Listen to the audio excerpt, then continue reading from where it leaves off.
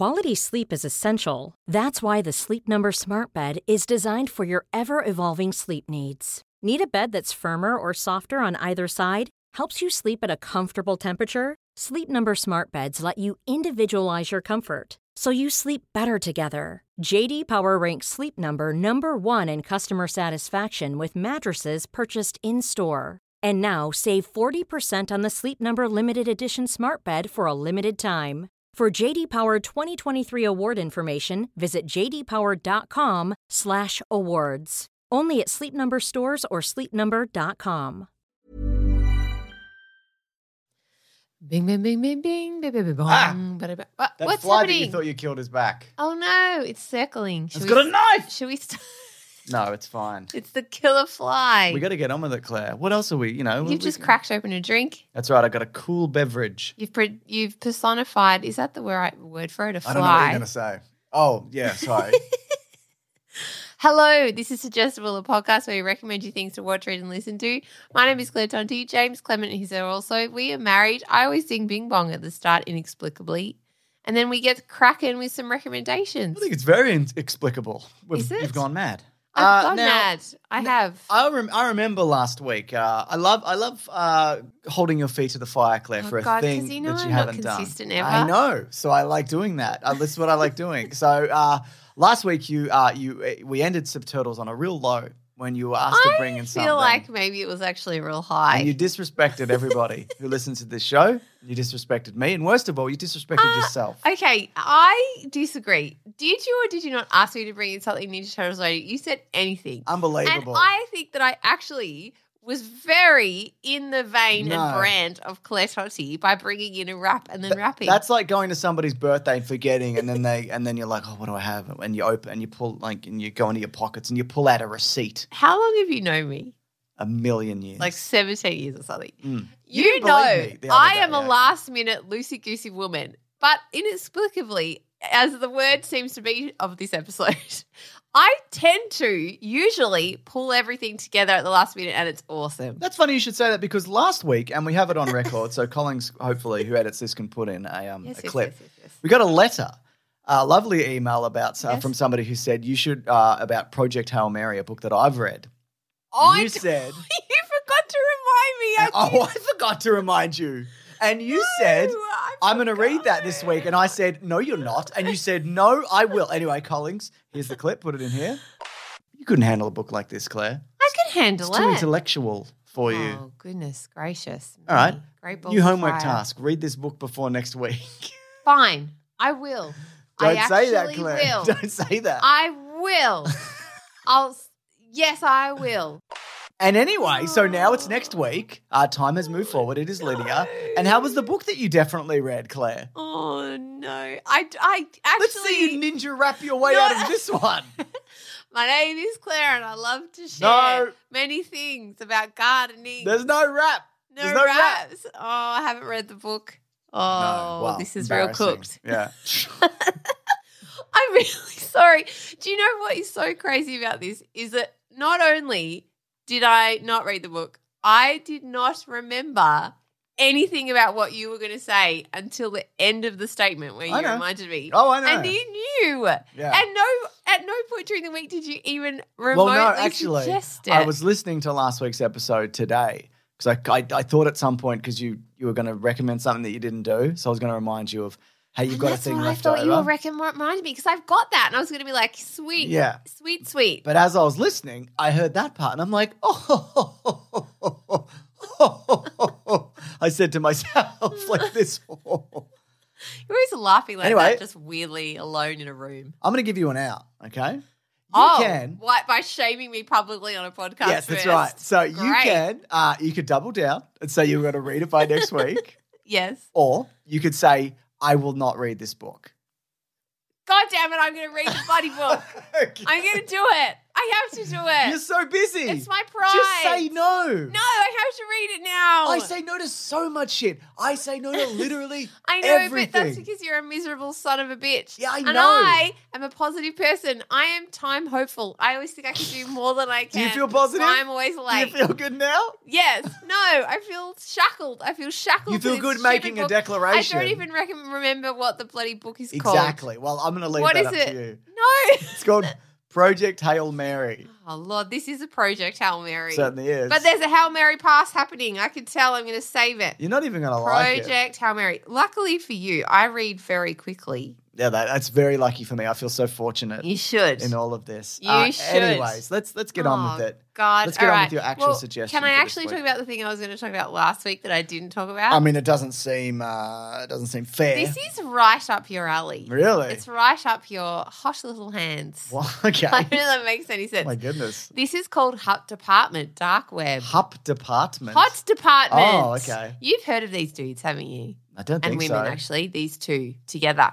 So, Hot Department Dark Web is an 8-part Australian sketch comedy web series made by Melbourne comedy duo Hot Department, Oh. Honor Wolf and Patrick Dernan Silva, with Liam Fitzgibbon. I know this because I'm subscribed to this YouTube channel because it's the Grouse House, it's Auntie Donna's production company. And they're Correct. currently producing Finding Yeezers, which is an incredible documentary series. We've talked about on the Weekly Planet, and those guys also did Finding Drago previously in another podcast. Anyway, yeah, I know this, but I haven't watched it, so please, Ooh, yeah. it's so good. So it's mixing sketch with, and this is a little awkward, spoiler, warning alert, not spoiler, warning alert if you have little ears, maybe this isn't appropriate. It's a little rude. It's ruder than my usual suggestions. Goodness. Mixing sketch with mutual masturbation. What? And I don't know why I couldn't say that word. Anyway, and musical theatre, Hot Department is a sexually dysfunctional comedy duo with deep trauma and validation addiction. Oh, I love a validation. The series also features, as you mentioned, our favourite, Broden Kelly from Auntie Donna, Big fan. Mark Bonanno. Big I don't know fan. why I say it like Mark. I said it like, hey, Mark. Mork. Mark. Anyway, That's Mark that South African Bonanno, skit. Zachary Ruan, also from Ruane. Auntie Donna. Ruan? It's Ruane. Ruane. You've met him. He's been to our house. I know. There's something wrong with my brain.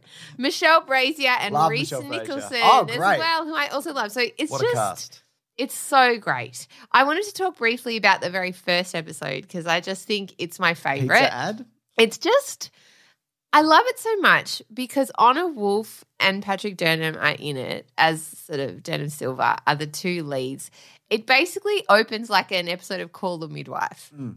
And it just is a reminder of like sad women in history. Oh, I love sad women in history. But it is also very funny. Reese Nicholson plays the nun, and they're two yeah.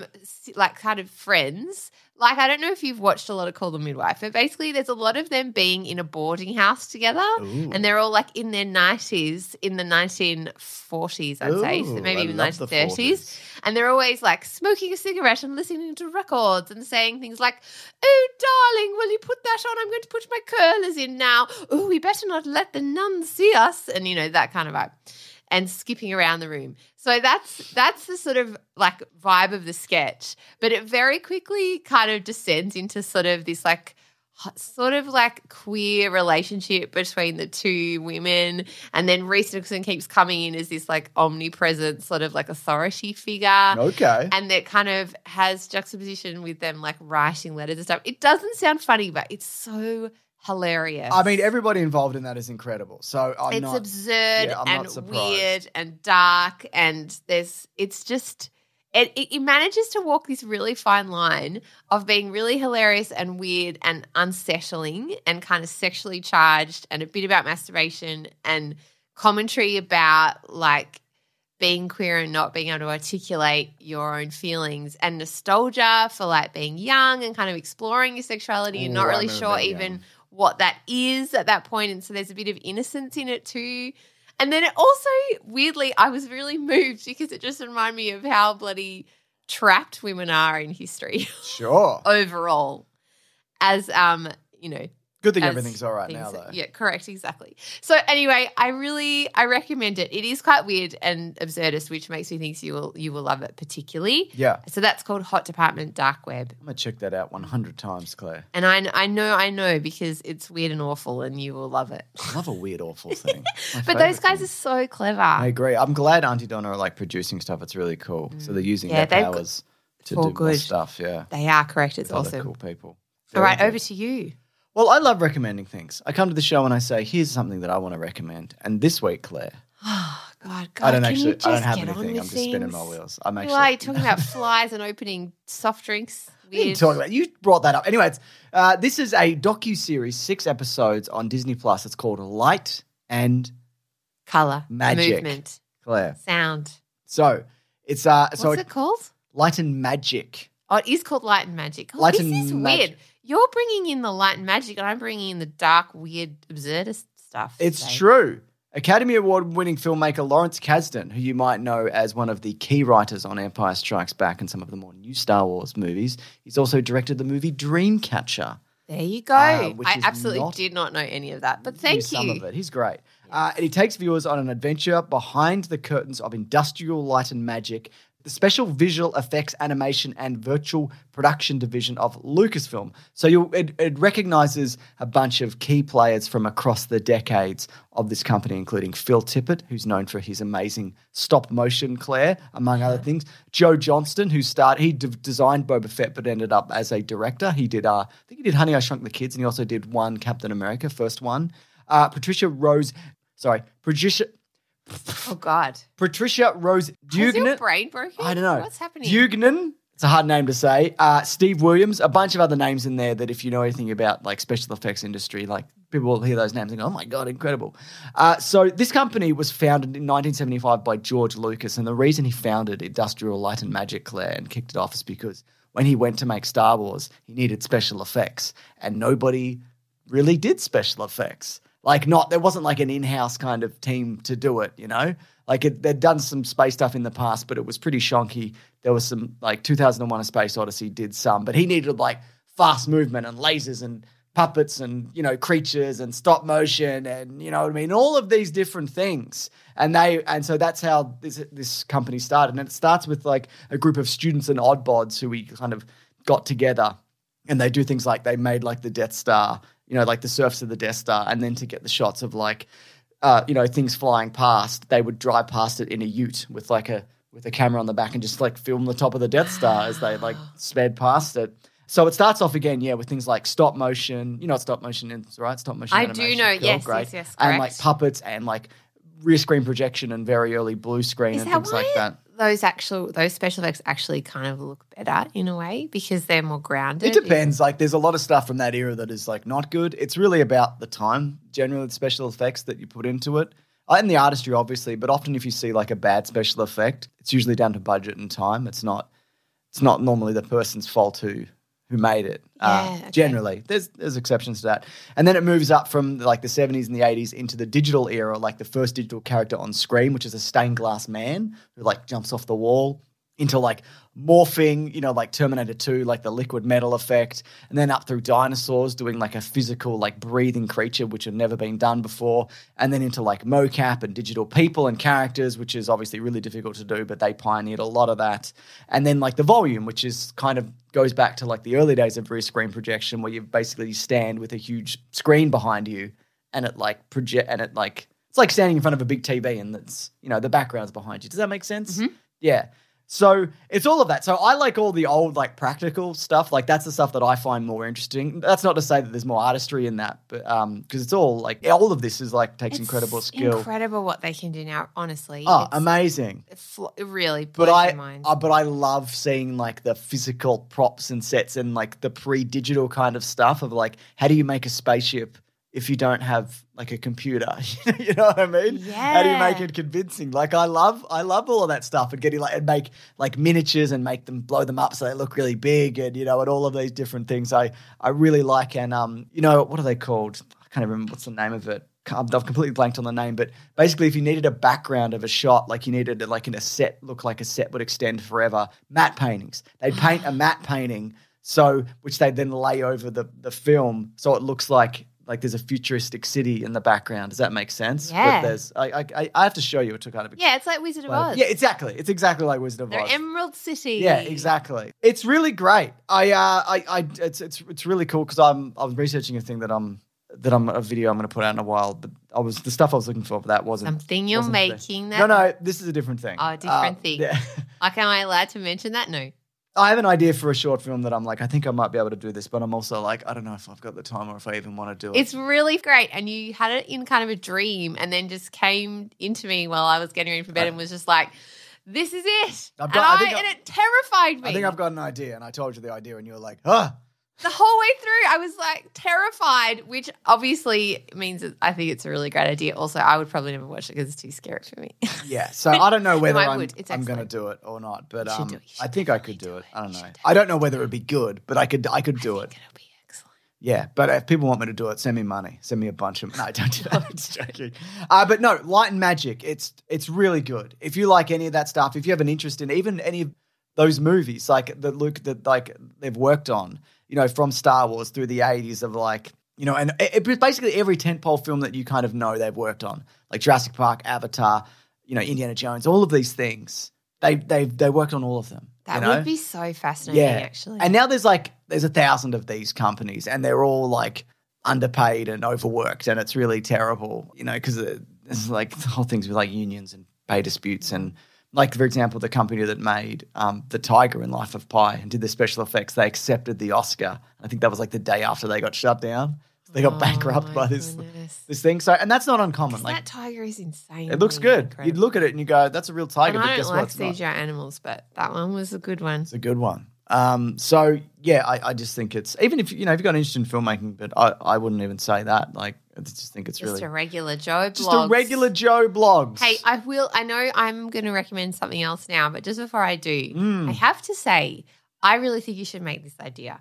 I really, really do. And because as I've talked to you before, I feel like ideas visit people, and if they don't get made by that person, they'll chuff along somewhere else. And it's such a cool idea that I really think it's got legs and it'll walk along. So I think you are the person to make it, and I think it'd be really fun and cool. I mean, at the very least, I could make it and make a bad version of it. So if somebody else tries to make it later, they can't. Because they're like, oh, some idiot already did this idea. Don't put that in the universe. You have to tell the idea. You have to welcome it in, and you have to tell it you're going to give it your best shot. I have 100% faith in the idea. I really do. And I would give it to somebody good and be like, hey, I think this is an idea. I think you could make this. I don't have these ideas often, by the way.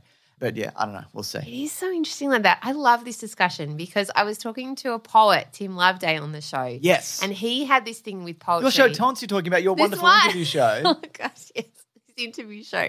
Yes, the one that I do. Shameless promotion. Clang. Anyway, Tim was saying that he doesn't believe in lightning strikes. He thinks they're very rare and that actually art is mostly just slog.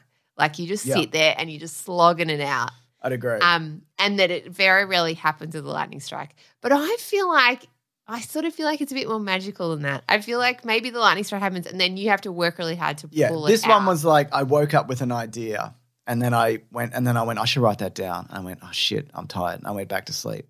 And then when you wake up and you think you either can't remember it or you remember the thing and you're like, that's actually bad. Yeah, it's usually bad. Yeah. And then I'm like, no, I think this one actually might be something. It was just a nugget of an idea. And then for the next couple of days, I didn't write anything down. I just kind of mulled it over. And when I came to you, and I was and then I'd already mapped out most of it except for the ending, which you helped me with.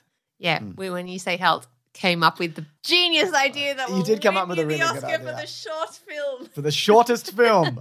43 seconds. It fascinates me so much because I think the thing that you're really good at is storytelling. One of the reasons I reckon the Weekly Planet and all the things do pretty well is because you have this ability to retell a story in a way that's really compelling but also very straight up. You don't put too much waffle into it, but it's somehow you're just a really good storyteller. And your mum has that same skill, I've noticed, because she will retell a book she's reading or a TV show, and she just really gets you in on it. And maybe partly because of your enthusiasm for a story, because you love a story. Who wants a boring story, Claire? Yeah, but even stories from your life, I feel like you tell them really well, and I think you get that from your mum because she will retell a story really well. Whereas my dad will be like, yeah, one time I was driving a ute when I was 8. He tells a great story. Yeah, I know, but it's my grandpa, And I went, and he was a real bastard, and I went over a bump in the ute, and he flew out of the ute and landed in a ditch. And I'm like, what? What do you mean? That when? How do I not know this? That's the funniest story I've ever heard. He's like, oh yeah, I don't know. I love that story. No, both your parents actually are really great storytellers. And I think that's where you get it from. Anyway, you should totally make this idea. Unlike me that came in here just before I go on, I am crippling with fear over this music album thing that I decided that I could do and be really lighthearted about. I'm like, you only live once. Let's just make something. That's true. You only live once. And now I'm in that horrible space in the middle of a thing where it's like, that cycle. No, you're in that bad point of making a thing where you're like, this is the worst thing that's ever happened. And it's embarrassing and awful. And also because a lot of the themes of it are about motherhood and my experience of motherhood, all of which was not rosy. And so I suddenly was like, I'm a terrible mother. I should be like, why can't I be like other women on Instagram and other friends who are just like braiding their daughter's hair and like loving being a mother at like daycare? And I'm like, it's so full of torture and pain and Yeah, that's fun though, isn't it? Is it fun, James? Yeah, it's fun. Is it? I don't know. Anyway, it's fine. It's going to be all right, Claire. You just got to push through it, unfortunately. You got to grit your teeth and just like knuckle down. Make it. And there is so much good stuff in there that, you can't see because you've looked at it 1,000 times. And you spent a whole lot of the whole today like listening to a bunch of music from like amazing artists. And you're like, I'll never be this particular type of artist. And it's like, well, no, because this person's like, they do different music. It's a really fine line. Actually, I wanted to talk to you about this very briefly. Well, I don't want to talk about it at all. Okay, well, it's a really fine line between watching a whole lot of content and absorbing a whole lot of stuff to then be able to make something, because I do think that's a part of it. Sure. But also watching stuff that's too similar to your own and then being influenced too much by that you will then lose your own kind of uniqueness or approach. Yeah. And I feel like maybe today I tipped over. Tipped right over, because now you're like, I want to remake everything I've ever done. Exactly. And I'm like, I don't know if that's a good idea. Seems like a bad idea. And also, I guess at some point you have to go, well, this is a time capsule of this point. Exactly. And you can always put it out and then, and make another one and try to improve or never reach those heights again. Who knows? Who knows? Anyway, my recommendation is actually along this line. Oh, wow. So it's actually an Instagram account called Bing's Beats. Bing's Beats. Got nothing to do with either of the creepy Bing or the other Bing. None of the Bings. The Bing and the Bong? The Bing and the Bongs. No, Bing's Beats. It's created by a guy called Ben Ingvason. Ben Ingvason. And he plays the kalimba. Are you familiar with the kalimba?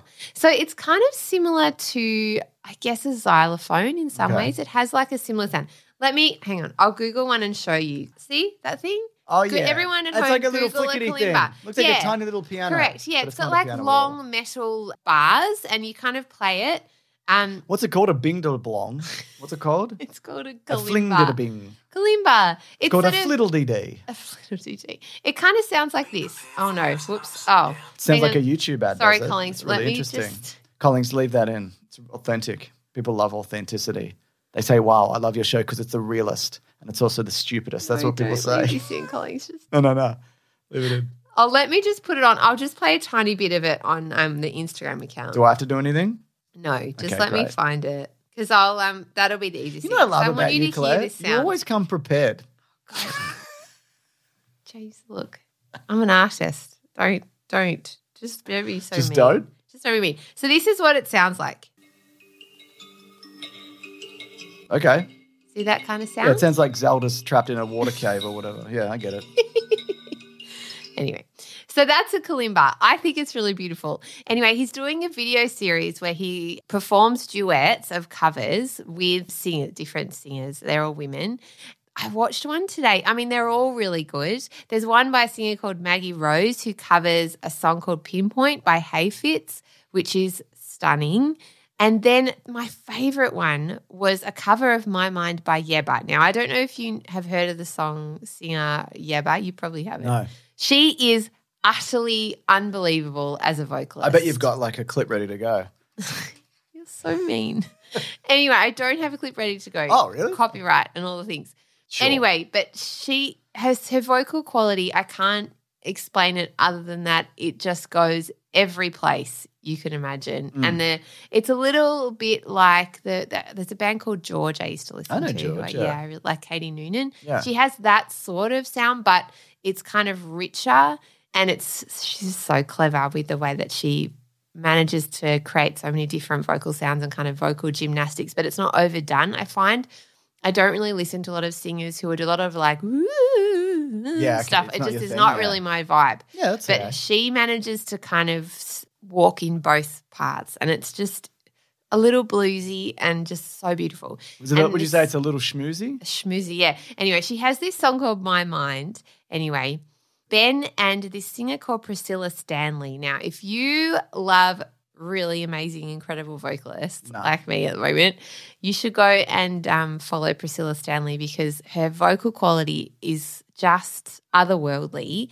And she does this cover of Yebba's My Mind with the kalimba that is just so utterly beautiful. And if you do nothing else after this episode, I know most people don't follow recommendations all the time.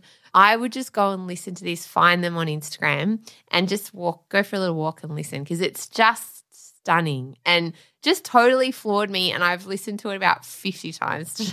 Oh, wow. And then fallen into a pit of despair because she's such a beautiful vocalist. And I was like, what is the point? It's never too late of me doing anything. It's never too late to shoehorn in a bad version of whatever this is into what you're making, Claire.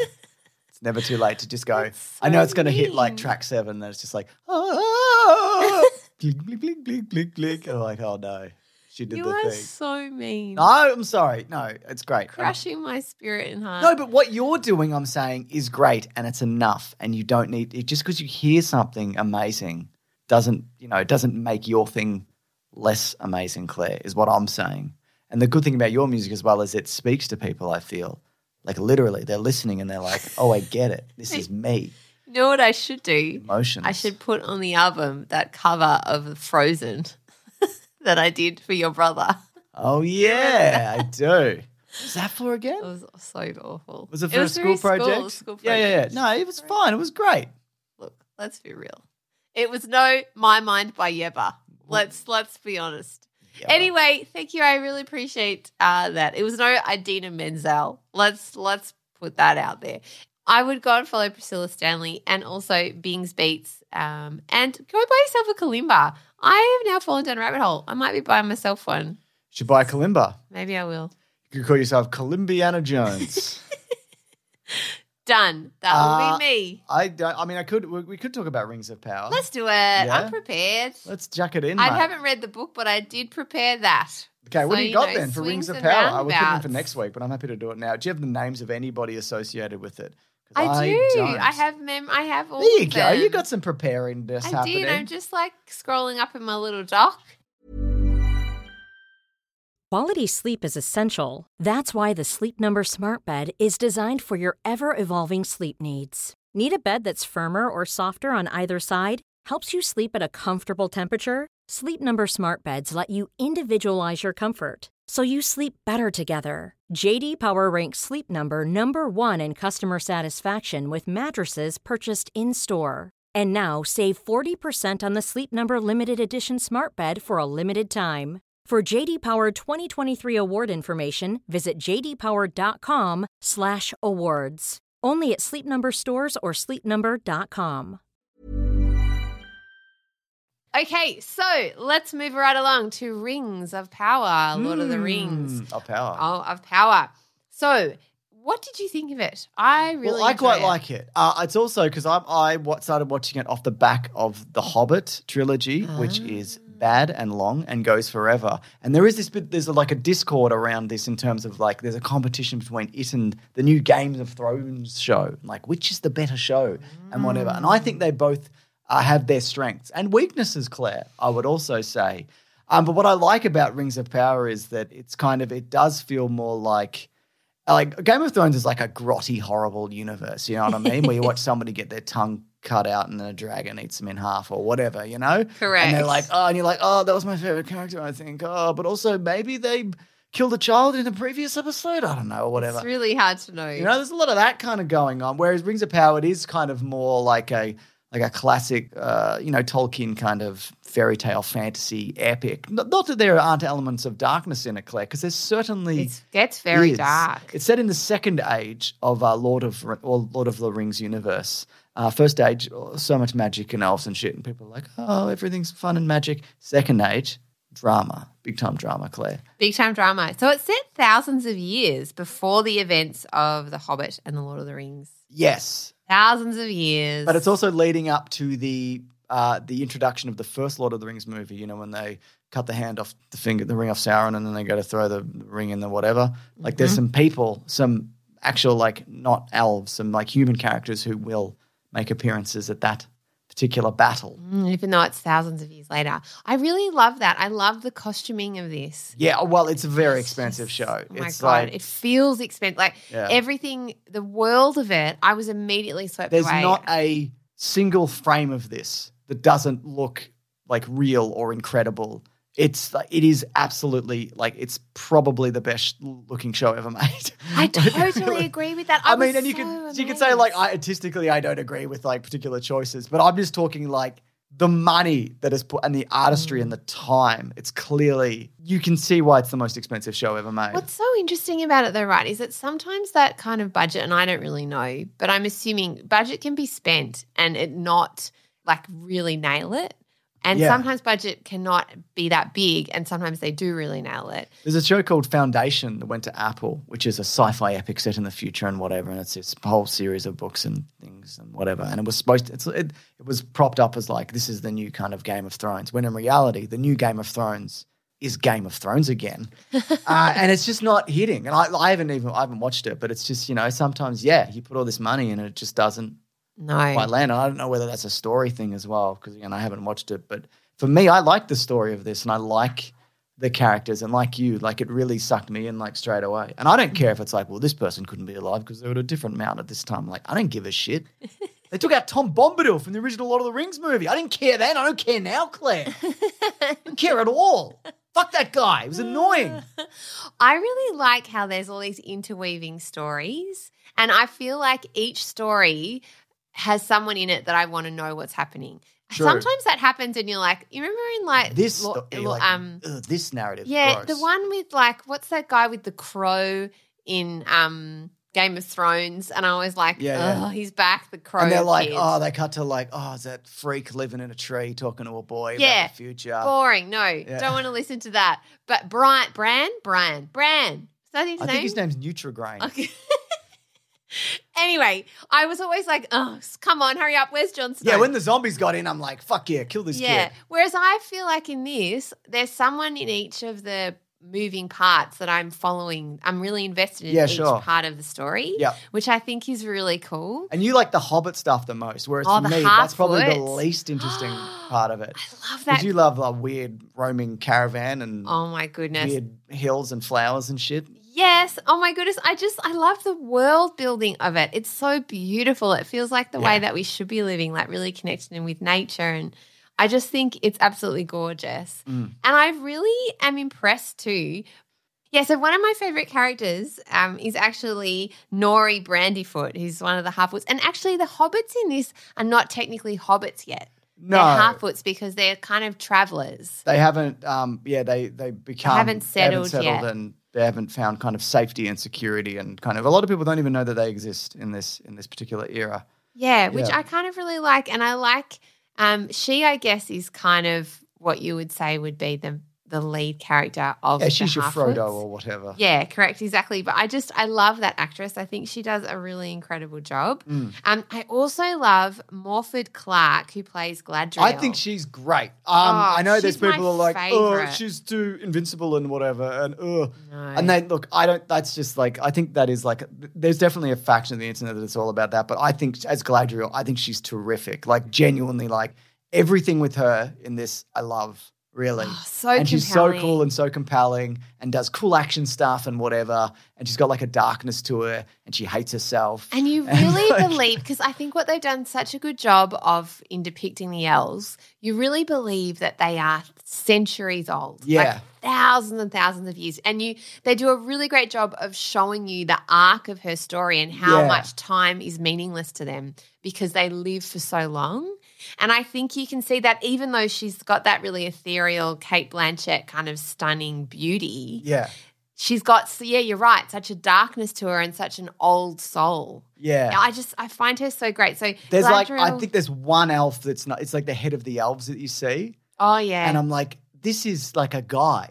Like he's the only one who doesn't look like. He looks like a guy with ears stuck on. Yeah, like, I'm like, and this you is a don't guy. believe that he's a leader in a Yeah. lot of ways. Like, because Galadriel is technically one of the oldest elves who has been part of some of the most historical moments in Middle Earth. Sure, but not the oldest in this because there are people older Yeah, than her correct, and whatever. exactly. And she's also known as Lady Lothlorien. But in the period that we're following, she's a warrior who is intent on hunting Sauron in honor of her fallen brother. Who do you think Finrod. Sauron is? That's the big mystery. Yes, I don't know. I think because I there won't is a spoil it. mysterious man that falls There's from a the bunch sky. of mysterious people. Yeah, and he's kind of magical, and he helps out the Half-Foots. Mm.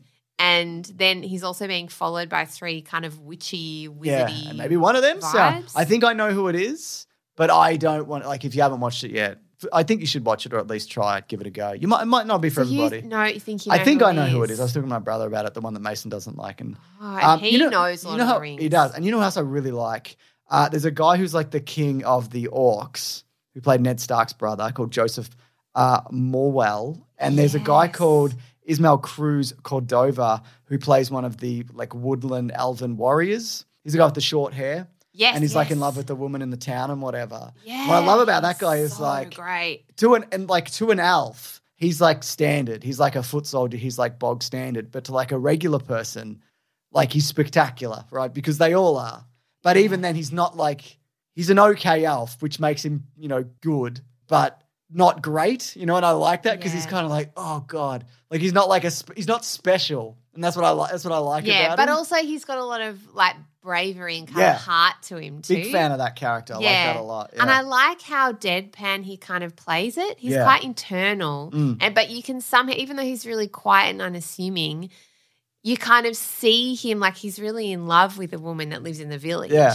And I love the way that you can see that in his face. Yeah. But so much of that is done without any dialogue at all. And I love the story. We haven't even talked about it. The stuff set in Moria with the dwarves, and they've recast as well. Elrond with Roberts. Yeah, he's really Mayo, great too. And his wife is really great as well. Oh, and she's so good. She's been in one other thing, I think. She's amazing. awesome. So there's Elrond is played by Robert Mayo. yes, who's like He was young Ned Stark in Game of Thrones. I knew he looked familiar. Yeah. He's really great. And then Owen Arthur plays Prince Durin, the dwarf, and their chemistry. That's like a is Gimli, really cool. Legolas thing, kind of. If you're Yeah, familiar with Lord of the it's Rings very or whatever. funny and sort of brotherly and really cool.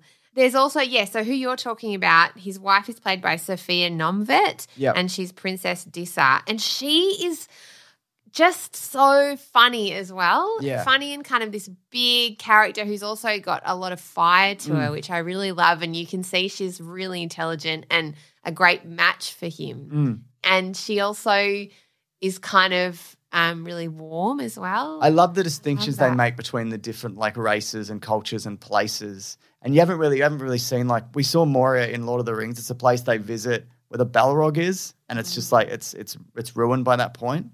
And so just seeing it like in its prime and seeing like this whole underground city, it's amazing. It looks incredible. And look, also like, this is an Amazon show, and Amazon are a terrible company and all those things. Yeah, but I mean, it's I don't know. I'm really enjoying it. I think so it'll be the last episode this Friday. The last one I didn't love, but the one before that I really, really liked, where everything culminates and then kicks off. Yeah. And there's like a battle, and then there's like a series of events that like culminate to and the all end. And it's like, unexpected. oh my God. And I don't usually yeah. like battles, and some of it I had to kind of turn It's the not sound super off. battle-y though, I mean, is it's it? pretty It's pretty battle-y. battle. But it's not there's a all lot battle. There's what's interesting is there is a lot of strategy within Yeah. it. And then there's also kind of people that come to save the day, but then that kind of turns in on itself. Yeah, I that won't happens. spoil Yeah. it, but there's lots of kind of plot twists And then you within it. find out like what's really happening at the end, and you're like, oh, okay. But even like even the way that episode opens, because you think the whole thing is going to be set like in this tower and this kind of castle kind of set up where the elves are protecting, and then it's not like quickly moves to like a different thing. Like they set off like a series of traps. It's amazing. I thought it was amazing. Yeah, it Last was episode really, again, I really didn't cool. love. I thought that was like one of the weaker ones, but I'm hoping this week it ends. It ends See, really I well. quite liked this episode. I thought it was quite dramatic and kind of reminiscent of like World War II or something. Yeah, sure. I Also, quite I love that enjoyed the it. orcs are British. They're like, oi, hey, blah. Yeah, they're always really British, aren't they? Because there's also, like, if you like the Peter Jackson stuff, there's a lot of, it's not, I wouldn't say it's like directly linked, but it's very similar in like tone, and there's a lot of things they've borrowed from that. And I was actually reading this week. So the Tolkien estate, they were shopping around what to do, and they went to Netflix, and Netflix actually offered up more money to make something for the rights. But Amazon, they got over the line by doing a story in the Second Age that they wanted to see, and they wanted the estate's involvement. So that's why they ended up going with Amazon. But Netflix pitched initially to redo the Lord of the Rings trilogy and then do like spin-off shows for like Gandalf and Aragorn. And basically like Marvelify everything. And it just like freaked them out. So they went with Amazon for much less money to make something that set in a different era. So I think, because apparently there's some, like Christopher Tolkien, who's regular Tolkien's, J.R.R. Tolkien's son, he spent his years, and I got a video actually coming out this Friday about all of this. Was it Friday? I don't know. But he spent all of his years, the rest of his life went after his father died, like compiling all these notes and everything. And he never liked the original Lord of the Rings trilogy. And so I think Netflix approached that estate, and Christopher Tolkien's dead, he died in 2020, I think, to be like, let's do it right. Let's redo Lord of the Rings. And they were like, what are you talking about? Like, why would you redo something that was so and why would you? iconic. Like, that's crazy. It would be terrible. I can already see it. It's like being redoing terrible. Star Wars. Exactly. And that's like, I was so surprised by how much I loved this because I really was so reticent to watch it because I remember so fondly Lord of the Rings. I'm like, they can't remake that. Yeah. And they just can't. And I was worried they were just going to hash over something. And like The Hobbit was so terrible because I love that book. And I just thought they're going to – and instead this was like just all these other characters they created because they're not all based on actually Tolkien's characters, are they? They're new. So a lot of them are a lot new. of them are from – but a lot of them are new too, yeah. right? Do you know who I thought was really great too? Cynthia Addai-Robinson plays Queen Regent Muriel. Yes, she's great. She's from Spartacus, I think, as well. She does a really good job of kind of being very royal, but then kind of compassionate, but also conflicted because her father obviously didn't want, like, was an elf sympathizer. Yeah. And for the kingdom, they really didn't like that. And so she's sort of stuck. And then I think her storyline at the end of this episode, the most recent one, I really liked that. And I like the relationship between her and Gladriel. I think that's a really cool friendship to see. Yes. And like a relationship of two women who are in leadership, which I don't think you always get to see. Because you might have like a Queen Amidala, or I don't know, one woman in leadership, but it's very rare to see a friendship form between two different women who are both leaders and very competent leaders as well. Like Princess Leia and Mon Mothma, would you say? Yes. I'm going to say. Correct, that's right. Yeah, you're right. Is that the right answer? Yeah, that is the right answer. Correct. All right, excellent. I've really nailed that. There's something I wanted to ask you about in particular. Ready. Tristan Gravel plays Farazon, who is kind of like the Queen Regent's advisor, and you feel like maybe not such a bad guy. But really, I just wanted to ask you, is this the look that if you could pull off, you would want to pull off? I would love that look. Also, I'm pretty sure that guy is not a good guy from the show. That's what I mean. Yeah. I think he's not going to be I a think good he's guy. bad news. He does have luxurious salt and pepper hair, though. And beautiful eyebrows. Yes, beautiful eyebrows. He really does. So, you've always got – actually, you know who else I really love? Lenny Henry plays Sadok Burrows. Lenny Henry's good in this as well. He's really cute. He's like kind of, I guess, the sort of leader of the Halfwoods. Yeah. And he's a bit magical. He's got a little cane. He's quite funny. Got a little walk going on. Yeah. I mean, look, I bloody just want to go live in Hobbitville. That's where I want to do. You break your foot and they leave you behind, apparently. Apparently, yeah, that is a bit brutal. But I kind of love that. I love the kind of dark elements. No, but it's kind of, you could believe that. What I find fascinating is thinking about what life would be like. Not obviously we didn't live in the land with like magic things, but our ancestors lived like that off the land in that way. And there was a lot more emphasis on spirits and belief systems and having to live with the seasons. And I mean, it's brutal. as well. it So is, I kind totally of that is, yeah. kind of element of it I like. I believe that. You could have both. You know what I mean? We could make both. So basically, and I think this is going to happen at some point, and this is what my video is about this week. I think it's out this week. Matt's editing it. Christopher Tolkien came across some writings from his father that was a sequel to Lord of the Rings that he started and then threw away. Wow. And this is it's like 13 pages. So this video basically talks about like the estate and like and what this story would have been. And I thought it was fascinating. And Tolkien, and I think rightfully, because he didn't think he could tell the story in a way that was compelling, threw it out. But I think there's a lot of stuff in there. I think they'll probably end up making it, to be honest. But I think there's I just thought it was really, really interesting, what he wanted to do with it. Yeah. It's kind of this magicalless world because it's 100 or so years after the Lord of the Rings. So people have kind of forgotten and not and every kind of all the creatures have disappeared and it's just men. And then it's just like an evil rears its head again. But it's just from people. Because these things manifest in different ways. Because the Middle Earth is supposed to be our history. That's what it's supposed. I think we're in the 7th age or something. And that one's the sequel set in the 4th. So it's it's basically it's supposed to be a mythological history. That's so interesting. Yeah. I didn't realize that. Because I thought it had a lot of themes of world wars. It does. It's totally. It's got commentary. A lot of he talks about a lot of the stuff of destroying nature and warfare and all of these different things. And these are things that he experienced in World War I and he was against. And he there's even, I think there was something about I read this incredible thing this week and I'm pretty sure it's true where they wanted to publish Lord of the Rings or The Hobbit in Nazi Germany in the 30s. And they were they wrote to him and they said, are there any Jewish people in them? And he basically was just hey, get fucked. That was his, not like that, but in a more eloquent way of I think it's something well, there isn't, but what would it matter if there was, if these wonderful people were in this books? You just threw it in their face. It was nah, get fucked. I'm not engaging with any of this. And because, Nazi sympathizers now and in the 30s, they were everywhere. It wasn't just in Germany. They were all over the world. Parties sprung up in nations all over, everywhere. But so strange. So, yeah, what a time. And he just seemed like a really good dude, it seemed. Yeah, he just had a real respect and fondness for nature and creatures and also obviously mythology and language and all of these different things. And I think that's why I love it so much because the idea, it just makes so much sense to me. It's so grounded in love of nature. It feels so lived in, all of his worlds, And I think this show does a good job of showing that. It doesn't feel sometimes in shows it just feels like either sets or people are talking and it feels like reading lines or feel the history in this, You do, I don't think it's for everybody also. I've seen a lot of insane criticisms, but very valid criticisms of, of the show. Things that I don't agree with, but that's so interesting, isn't it? Because I've just loved it. And I actually, some people have been a bit left cold by it or not that into it, but maybe it's for me it's the dialogue is excellent. And the world building to me, you're absolutely right. You go into the house of the dwarves and you feel like it's a family home of people who've lived in a mountain.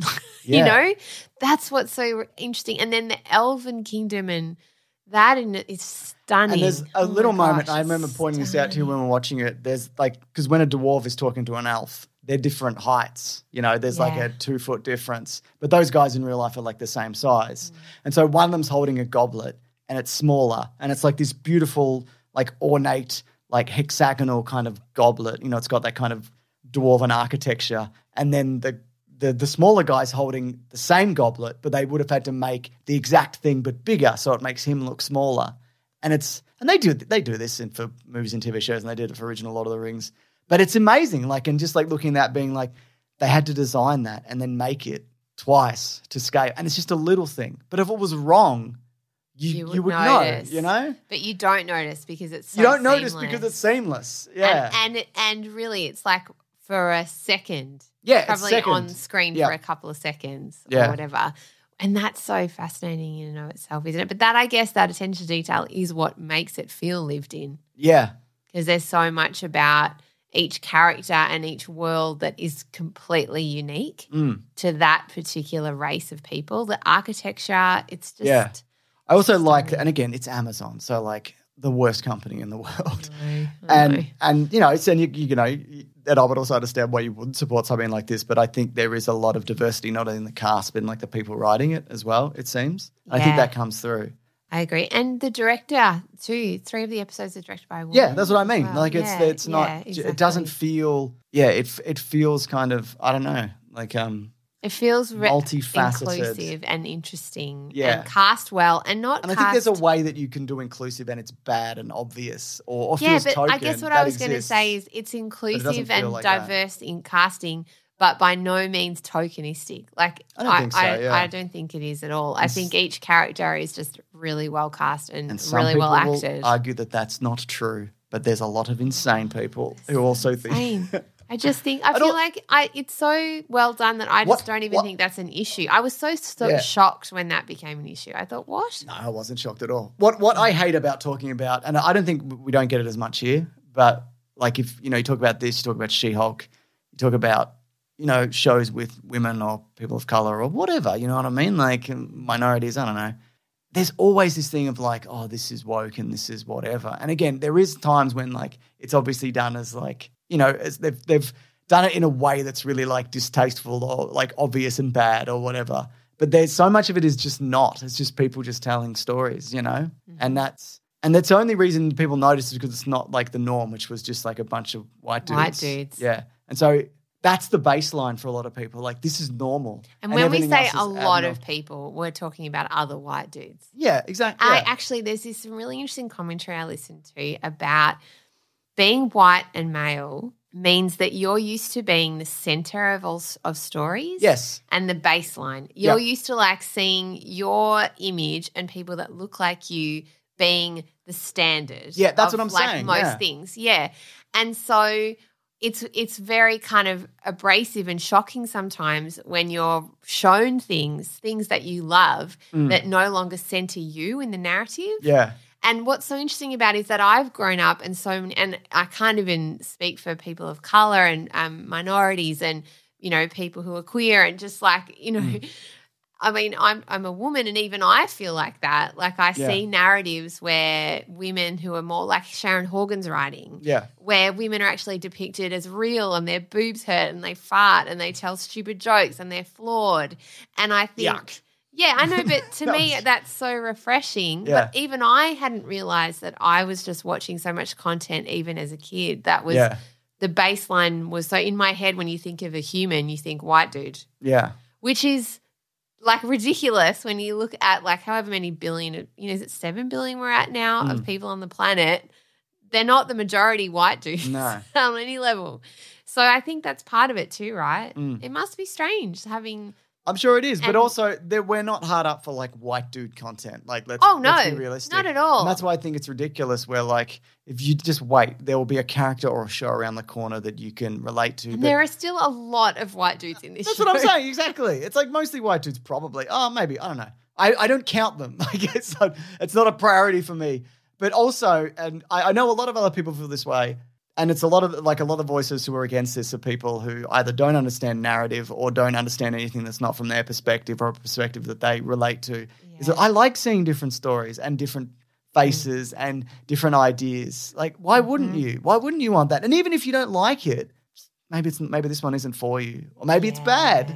But maybe it's not. Maybe it's bad for you and not somebody else. And because, objectively, from an art perspective, and I spoke about this on the podcast this week, I interviewed the head of the Melbourne Queer Film Festival, David Martin Harris, and they're non-binary, and we were discussing this exact thing, that it's just you're going to get better art because you're going to get art from more different people with different stories to tell. And, you know, we can't keep telling the same stories over and over and over in different ways. Yeah. And I think that's really exciting. I also I just honestly didn't notice no. the cast was diverse Yeah. until I went to like talk about this episode, and then I noticed the backlash, which I don't know if people will believe me when I say that, but I really genuinely didn't. You're above it all. You don't No, see it. and I'm not. That's not true at all. It's not true at all. And I also thought maybe that's because things have shifted. The content that I watch tends to be quite diverse anyway. I don't know, but But a lot of like it didn't articles, even occur to me until I saw the articles. But a lot of the outrage and things that you see in articles and videos and all these things on YouTube, these are like they're manufacturing, content because it gets clicks, and it riles people up. So a lot of the time this is happening because people make money off it. Like Mason and I will talk about She-Hulk, which I quite like. And I know there are people who will be like, you got paid by Disney and whatever, which is obvious. I fucking wish. I wish. I did, yeah. But because what a story. Because I would just tell everybody, like if it happened. Like I wait for the Indiana to tell them. I but always brand sometimes and you just say things like that. If I wanted to make money though, if I actually wanted to make real money, I could just turn and just be like, everything's too woke. And I don't know whether it would last me long term necessarily, but that's where the money and views are right now. Wow. Yeah. That is so interesting. We operate in such different universes Boy, do we. online. But I think the next part of like creating art, not the next part, but an element of creating art, and I'm talking all art, is wealth. Because a lot of the art, and that goes down to even podcasts, comes down to having money to be able to do it. That is the exact conversation I had with David on the show because they came from a very tiny remote country town where there was no one else who was queer or non-binary, and so they left when they were 16 and went to the big city to study and then ended up in a career in the arts and at the kind of upper echelon, like, West Australian ballet and so the Sydney like Symphony talent Orchestra. Got them, like, so far. Super smart person, but also operating in these really wealthy communities. And they were saying that they hated it because there was so much snobbery. Like to be a ballet dancer, for the most part, unless you get a scholarship, you have to come from a wealthy family because in order to spend that amount of time on your art, you have to basically have a giant safety net. Yes. And I think it's the same with a lot of sport as well, not always, and this is not strictly true, but if you look at like a lot of the people who are writers, creators, podcasters, actors, directors, they all are from, if not an industry, a similar industry, they're from money. Yeah. Yeah. And that's, I hadn't ever really thought deeply about that before. And I actually think making what I'm doing at the moment has made me think about it a lot, because I'm at a point in my life where I have got I'm financially comfortable and it's a real privilege that I can then take some time out to devote to making some music because I want to do it. Yeah. And it made me really think I have this massive luxury. I don't have to make it be my living. And then I thought to myself, how many women and people of color and people from minorities are we not hearing from because of that reason? Because financially they can't spend that amount of time. Yeah. And then the stories that we're missing out on, because of that. Absolutely. And it's boring if we're all just. It is boring. So boring. So it's so interesting you bring that up. I'm really obsessed with that too because I think. Because like if you're a painter and people get it, if you need time to paint. So much someone time. Has to pay for that, Yeah. Not you know what I mean? Like, there's nothing like being mediocre musician and starting on a thing and realizing how far you've got to go and how many hours you have to put in to get to something that you're happy with. Yeah. And that's just, it's like depressing, but also it's so in awe of someone. It's very rare that people are just naturally talented at that point. There's so much work that has to go in. But I think David's point was interesting too about wealth, because they were saying that there's a snobbery around what constitutes good art. And actually, just because someone hasn't had the university education and uses correct grammar and spelling, all of those things, doesn't mean that what they're making isn't wonderful. I completely and agree, moving and sometimes more authentic and more powerful. And that's why working as they do at the Melbourne Queer Film Festival, I think, has been really inspiring because they're just seeing a different, a really diverse range of art and film made from their community. So anyway, that interview's on Tons if you want to listen to it. I feel validated that everything I've ever got is pure talent and nobody's ever helped me, not even for a single second. Claire, we got to wrap up the show, but before we wrap up the show, I say to you, do I have a review? And then say to you, I do. And then I say to you, did you know you can review just in-app? And I read out the reviews. It's true. I read a review every week. So people put in reviews. I'm near the end of reviews. If you put one in, I'll almost certainly read it. Okay. This one is from HGNY23, who says, magnificent duo, 5 stars as well. You can do it in any app. Incredible. Gotta love Claire and James. They're hysterical as well as insightful. Also, we love Claire's bing bongs. Oh, thanks, mate. Does she mean, or he mean breasts? What is that? Yeah, oh gosh, that's what the bing bongs have always been about. No, they haven't been. Don't know how they started, but I love them too. Great. You can also write into the show at suggestedpod@gmail.com, just like Debashish has. Hi, Claire and James. Let's Hope go. You're doing well. I love your show and love hearing about parenting and domestic stuff, but only from you guys. That's why I want to recommend The King's Jester by Hassan Minhaj. He's one of my favorite creators, and I love Patriot Act and Homecoming King. This one is a lot more personal than those two. He shares the difficulty of conceiving and raising a child while also trying to become famous in a way that antagonizes horrible people. My goodness. I would love to hear your thoughts on this. Well, I have many thoughts on that. I haven't seen it. You have That's not. my number one thought. Second thought, maybe this is something I should I look think into. you should. It's on Netflix. There it is, The King's Jester. So I reckon, I like him a totally. lot, actually. Yeah, he's cool. Yeah. Thank you so much. All right. Okay. I never know with Netflix comedy specials anymore as well, because like often it's like, oh, this sucks. Yeah, but I quite like a comedy special. Yeah, me because too. You can it's a one-off thing. And also reviews don't help because I like comedy is subjective. So like I need to, you need to start it. You know what I mean? You really do. Yeah, but there's so much just like, there's too much cancel culture. I It can't just say fascinates anything. me so much because, because I've curated my feed, but also it's just a different world that I operate in. I look mainly on Instagram. Everything I follow and watch tends to be really quite like open and diverse. You're in a bad algorithm, Claire. I'm in the bad algorithm. Yeah, I'm in but the bad I just place. find that so interesting because in my universe, everything is becoming more diverse and more open, created by different types of people. It is also what I hope so, at least what the stuff that I'm engaged with, but I'm also in like circles and where you see like the backlash to that as well. Yeah, see, I never see that. It's interesting, but I guess that's just because I probably should diversify who I follow. No, don't. But I don't really want to. I don't follow these people that I like hate. Like not hate, but you know what I mean? I'm letting their Disagree with. shitty opinions. I not even disagree. I'm just like, this is a bad opinion, actually. But you just see it. It filters through, Or someone will be like, actually, you should check out this person's review because they know. And I'm like, that's the worst person on the internet. So I'm not going to watch that. So the moral of the story is be kind. Yeah, sure. And curate your feeds. Well, Claire, I can't wait to see you reading that book next week so we can come back. God, what was it called? Hail Mary Pass? Project Hail Mary. It's a Project Hail Mary. I am going to do it. I'm going to smash it out. Have you got it? Kindle. No, I audio booked it. Oh, no, I'm just going to read it. All right. All right, thanks, everyone. Thanks. Bye. Grab that gem. Planning for your next trip? Elevate your travel style with Quince. Quince has all the jet-setting essentials you'll want for your next getaway, like European linen, premium luggage options, buttery soft Italian leather bags, and so much more. And it's all priced at 50 to 80% less than similar brands. Plus, Quince only works with factories that use safe and ethical manufacturing practices. Pack your bags with high-quality essentials you'll be wearing for vacations to come with Quince. Go to quince.com/trip for free shipping and 365-day returns.